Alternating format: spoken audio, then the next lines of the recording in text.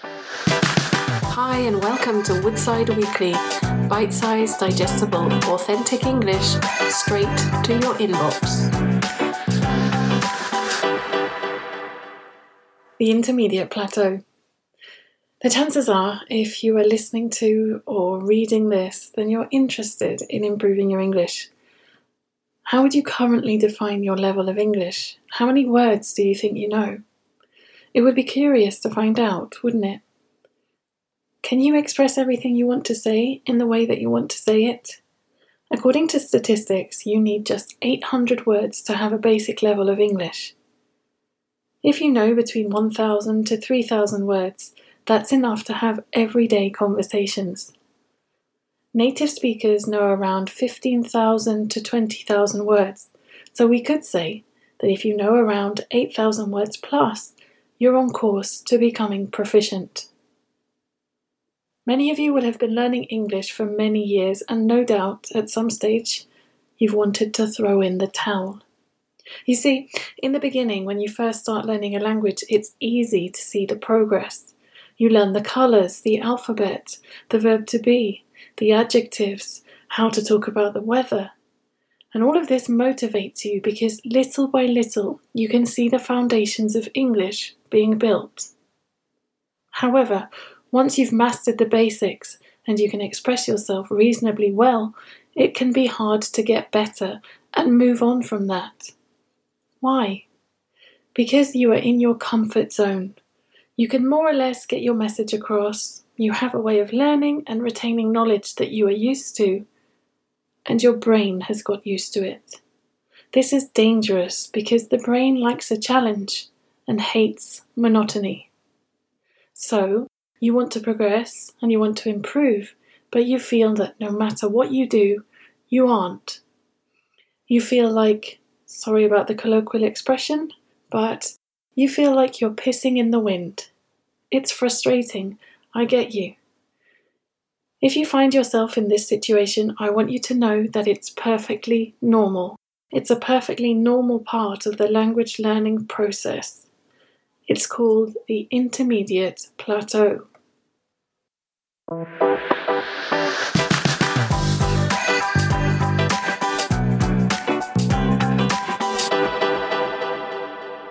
Right, so let's talk a little bit about what the Intermediate Plateau is. Plateau, by definition, according to the Cambridge English Dictionary, is to reach a particular level and then stay the same. Language learning is a process. It's a marathon, not a sprint.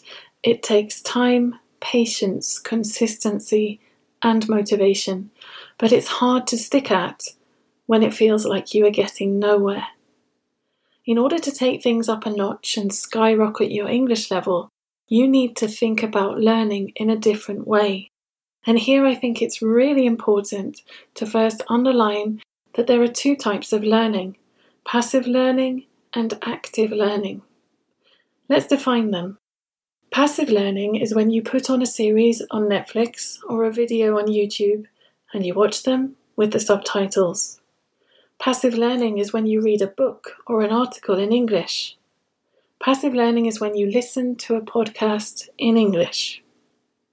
Active learning is just that. It's active. So rather than sitting on the sofa and absorbing some of the information you are receiving, it is taking the information and using it. This is what is really going to make a difference to your level over time. Active learning will allow you to not just understand things, but to be able to reproduce them. So how on earth can you turn all this passive learning into active learning? Imagine you want to watch a series on Netflix or listen to a podcast, read an article, whatever. That's great. And rather than sitting on the sofa and passively absorbing the information, you need to be doing something actively. And what that would mean would be you should be taking notes while you are reading or listening. Don't write down all the details word for word. Write down notes. Write down new words, expressions, grammar structures, or things that you would like to investigate more deeply. Once you've done that, and here is the key to active learning. You need to make sure that you are able to explain what you have just watched, listened to, read, or written. If no one is prepared to listen to you or read what you've written, then you need to be able to explain it to your cat, your dog, or your teddy bear. This is the key. Being able to explain what you have just read or listened to proves that you have understood it. Being able to produce something and explain it in as much detail as possible means that you have fully understood it. So keep on listening to the next part for more tips on how you can get through the Intermediate Plateau.